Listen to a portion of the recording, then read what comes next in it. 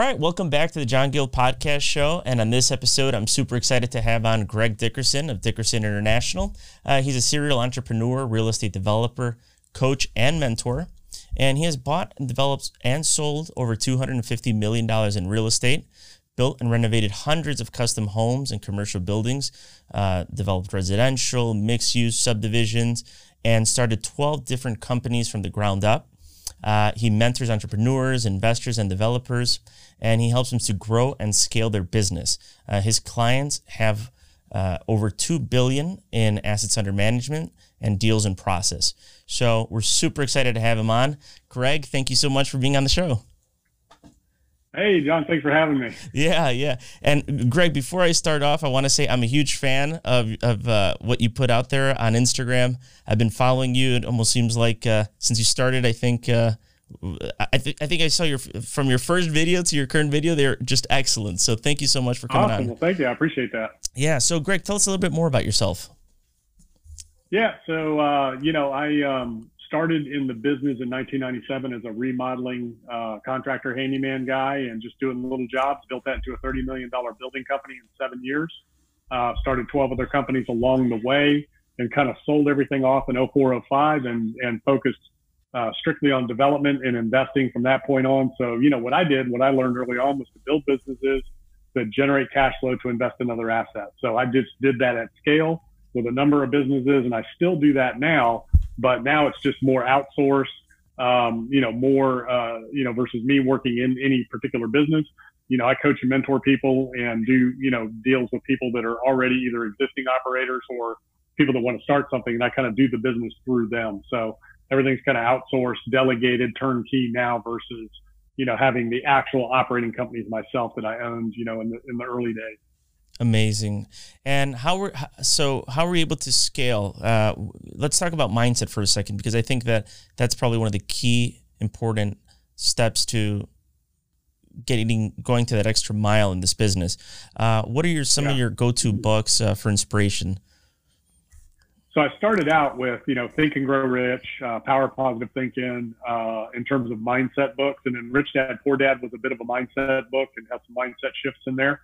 So reading those three when I started my entrepreneurial journey in 97. Now, prior to that, I joined the Navy right out of high school, so I was military. So when I started out, I started with nothing, from nothing, no connections, no anything. So I learned it all the hard way. But, I went through the Navy. I did get some good training there, not mindset, but business training, discipline, leadership, systems. You learn a lot of that in the military. Then when I got out, I was working in the restaurant industry, and I received some really good business training there. Learned how to budget numbers, run an operation by the numbers, by the systems. Learned how to become a leader, delegator, motivator. How to manage, recruit, hire, train, manage people. How to really delegate a lot of employees, because in a restaurant, you got 100 employees in one restaurant, and I had 13 of them that I was managing. Wow. So I'm a fast learner, hard worker, and they assigned us a number of books from a management standpoint that were really eye-opening for me. The 1 Minute Manager series, a book called Managing by Harold Janine, founder of ITT or CEO of ITT, multi-conglomerate. So his book was really good on how to run a number of operations, a number of companies. So I just read those things, and they can do it, I can do it. So in terms of mindset and belief, you want to find somebody who's doing what you want to do, who has accomplished what you want to accomplish, and you find your proof and concept in them, then you reverse engineer what they did. So I didn't know any better, right? I didn't go to college. I didn't have anybody telling me you couldn't do anything or could do anything. I read these books about people that achieved great, extraordinary success. I learned from Napoleon Hill all about mindset, that if you believe, you will achieve, and that if you follow a process. Now, that doesn't mean you can believe and then lay in your bed or sit on your couch. Right. It means that, there's a process. So if you have a sincere desire, if you want it bad enough, if you educate yourself and you have some skills, and develop those skills, then you can achieve what anybody else before you has achieved. So that's really what I got out of all of that. And then, of course, Napoleon Hill was big on the mastermind, right? Having mentors in the mastermind. And what was really cool about that was he's like, look, a mentor doesn't need to be alive here with you. You can learn from somebody. So I started reading everything I could find about successful people in all kinds of industries, all kinds of business, leadership, management, I've studied Tony Robbins, Zig Ziglar, Brian Tracy, Harvey McKay, Jim Rohn. Just all of them. And so the difference is with me, going back to when I first started, it was books, and then it was books on tape. I had the little Walkman, and if I was out exercising, I had my headphones on and I'm listening to tapes. And then it was the CD player. And then it was the iPod. And I still have my 80 gig iPod with all my books on it. So I've never owned music that I've listened to, whenever I've been out exercising and doing things. So I consumed, probably over 1,000 books. If I went back and looked at it, it's been probably over 1,000 books in my, entire career of 30 plus years, 1985 going in the Navy. I got out in 89. So from 89 on, of consuming books and personal professional development content, never do I ever have music on I don't have any music on my iPhone now. It's all books, tapes, personal and professional development. So that's kind of how I did it. That's amazing. And how did you take the plunge from, going from some of the smaller deals to just those bigger deals? At what point did you decide, that, then let's talk about some of your first deals. How did you source some of those? And then at what point did you decide, I'm going to go on to some of these larger properties? It's all awareness. And it's funny because I made a video the other day, we all hear that, your network is your net worth, and it's not, what you know, it's who you know. And, I don't agree with that. I think it's what you know and when you know it, and more importantly, whether or not you apply it. So for me, it was what I knew when I knew it. So I just didn't know what I didn't know. And my first deal was a lot flip. I had a friend of mine that was a realtor, and he said, I was successful with my building company and other things I was doing, and I was building a lot of cash.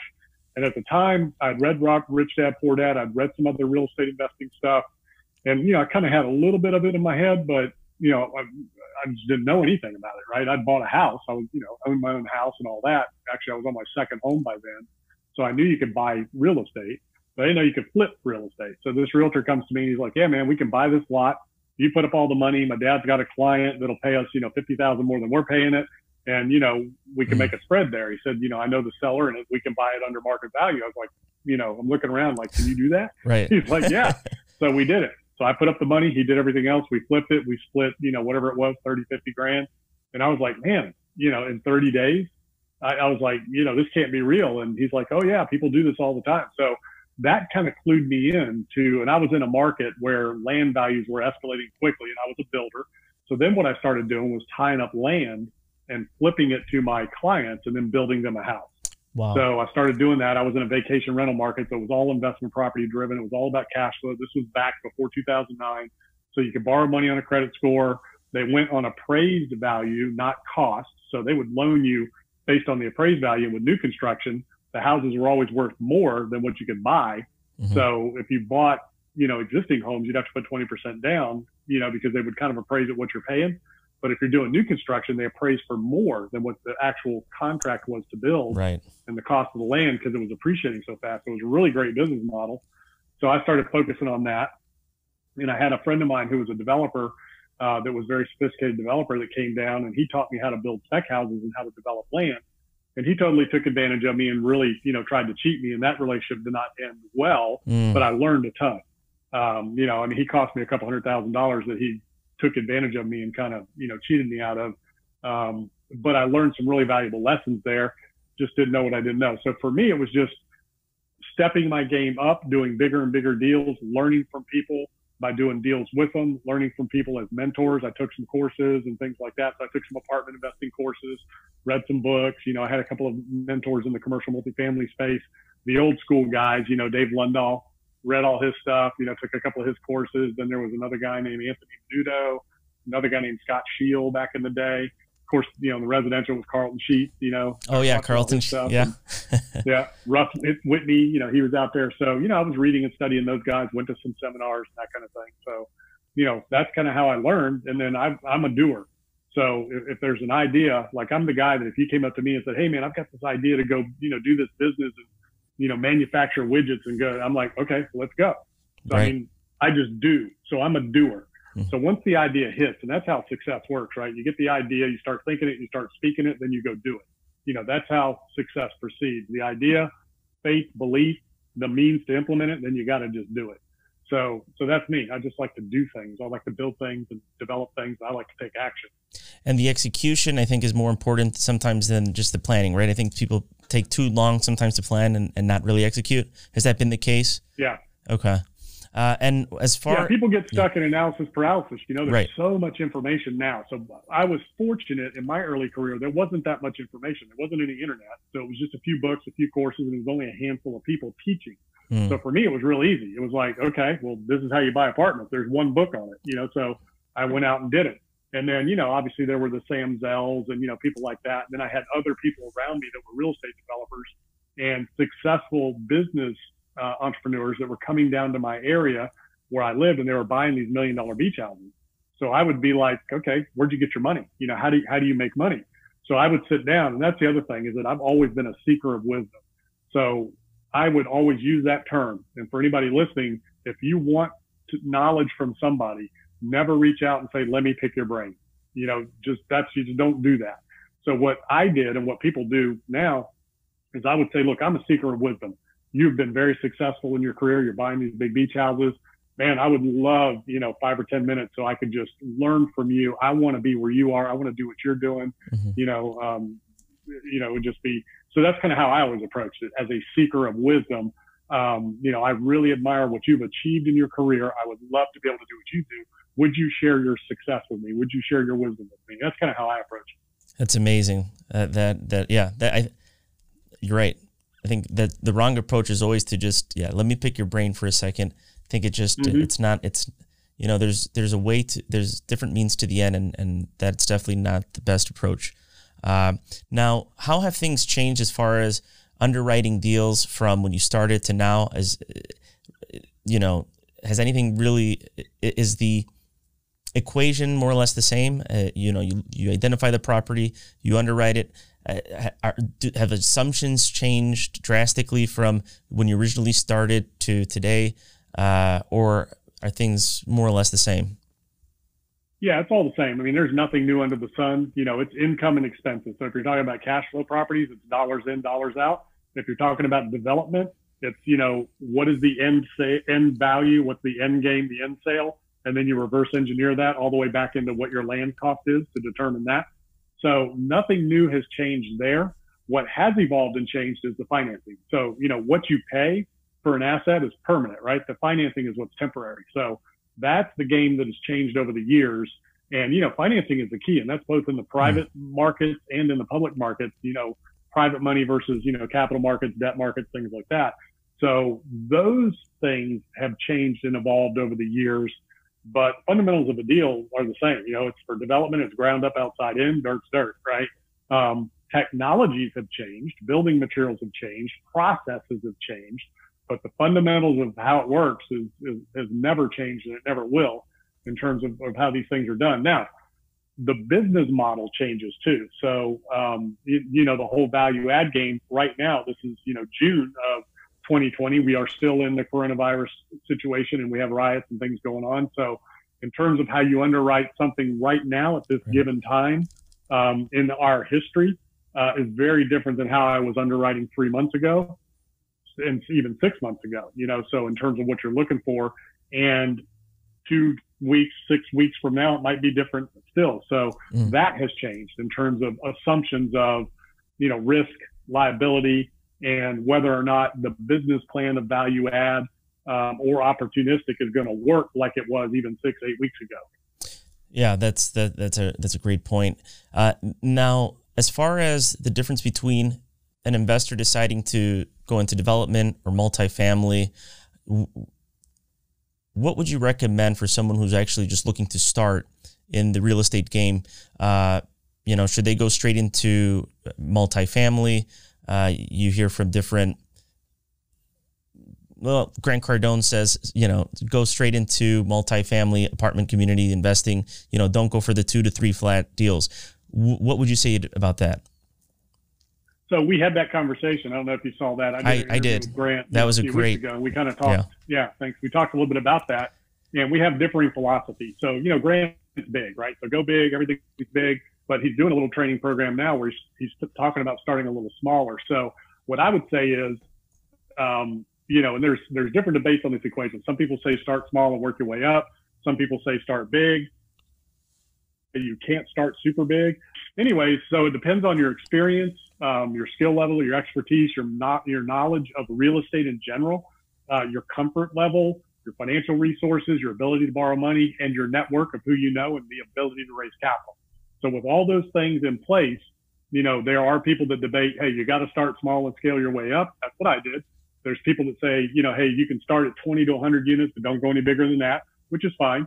And then there's people that I know personally that have started at the 200, 300, 500 unit level and scaled from there to 5,000 units and sold their portfolio. Now, that group came from the institutional world. They worked for Blackstone or BlackRock. I get them confused. Blackstone, yeah. So they were in the they were in the institutional world. So they came from there in the high level real estate world. So 2 or 3 of those guys came together, and their family were in the business of real estate development prior. So they grew up in it. They had a background, and they had the ability to raise capital, and they knew the business. So they came together, formed the company. These guys were in Detroit and started buying, 500 to 1,000 unit properties, and scaled that up to it was 5,000 or 8,000 units. I can't remember what it was, huge, and then sold it off over a 5-year period. So they started at 500 units, So that's that group. Me, I started with a lot flip. Then I started building spec houses. Then I started developing commercial properties and residential subdivisions. And I built office buildings. And for me, it was just, what's the next challenge I haven't done yet? And I was meeting all these people that were doing these different things. I'm like, man, that's cool.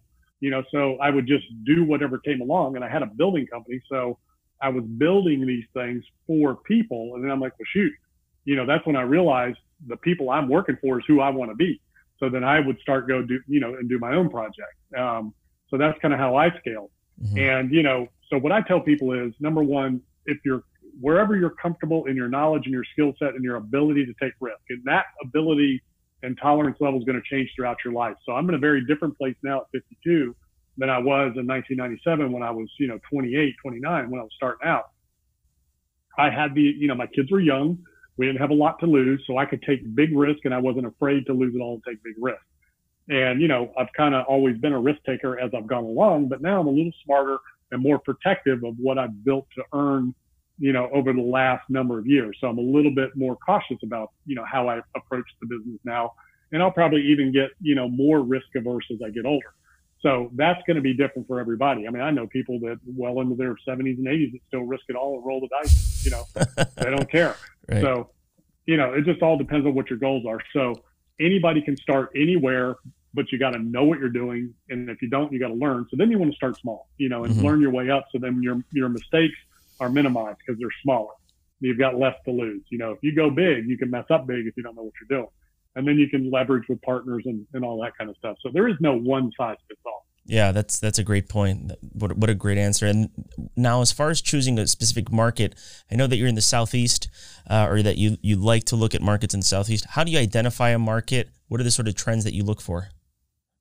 Yeah. So, and on that last topic, so like for Grant, okay, scale. So if you want to scale fast, you got to go big. That's how you scale, right? There's more efficiencies. There's more, operational efficiencies as you go, and economies of scale. And development has bigger margins. So Grant doesn't do development. He won't do that. He buys existing properties. I do development because you can double your money. There's bigger margins faster. You can double your money in value add. It's going to take you 5 years, 7 years, 10 years. In development, you can do it in a couple of years. So that's why I develop. That's why I've done that. It's bigger margins faster than the value add or the core plus strategy. So in terms of markets, I like the Southeast for a lot of reasons. One, obviously population growth. Right now the hot spots are, Arizona, Nevada, Arizona areas, Texas, Mexico's got a little growth going on there. And then of course, that Southeast coast from, Florida down in, some areas of Georgia, South Carolina, but mostly in Florida. And I like the weather conditions as well. You don't have the operational expenses, delays, cost issues that you run into with winter weather conditions in some of the other parts of the country. But, you want to go where you have, net migration, where the population's increasing, more people are coming than going, net population increase, job growth, income growth. Generally, if the population's increasing, the income and all that other stuff's going to be there too. So you don't have to dig too much into that. You just want to look at net migration. Where are people going and where is the population growing? And does climate change ever come into effect in your analysis? I mean, do you think that maybe if the climate change accelerates, Is that a concern, or are you kind of in these 2, 3 years, 4 years? It's not really going to be that much of a change to. Yeah, I don't, so I don't hold long term. I build and sell. Right. That's what I like to do. Or I'll buy an existing, opportunistic kind of deal and turn it around and sell it. So I don't really worry about the long term in that respect, other than like the coastal region. So, the coastal regions, you have to take that into effect. You have to look at erosion rates. You have to look at flood zones, and things like that. So, your environmental concerns can come into play there. But, overall, it depends on the area that you're developing in and what you're looking at. You want to make sure you're not in a flood zone. You want to make sure you're not in a coastal hazard zone, all those types of things. And if you are, you got to mitigate those things and get in and get out, and be prepared for it and have the right insurance. Yeah, absolutely. And going to that, piggybacking a little bit on what might happen, what have been some your biggest challenges to date? Some of your top challenges that you've seen on let's say the 3 biggest challenges that you faced in real estate, and how have you overcome those? The biggest one, I just didn't know what I didn't know. I mean, that was your, I don't know if you want to even call it. Yeah, I guess. It's just, I mean, in terms of True. Holding back growth, just not knowing and not being aware of what the possibilities were and, what I didn't know. So I always tried to find out what I didn't know. I've been a seeker of wisdom, tried to learn as much as I could. And what is it that I don't know? What am I missing? And try to learn from there. And there's so much information now that you can learn so much quicker. So that was one.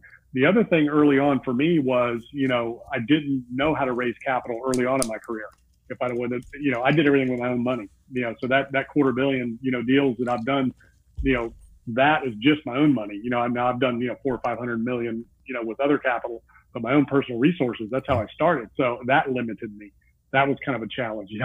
My first business is I financed on credit cards, and getting zero interest, car payments for new company trucks. And, I did all the stuff you're not supposed to do. Zero interest wasn't bad, but, credit cards is definitely not the way to go. But I didn't have any money. I had no other way to finance my business. So, I literally remember going and buying tools as I needed them with the cash I was making from the jobs and then reinvesting all the profits. So I didn't make a lot of money in the early years because I was reinvesting all the cash into the business.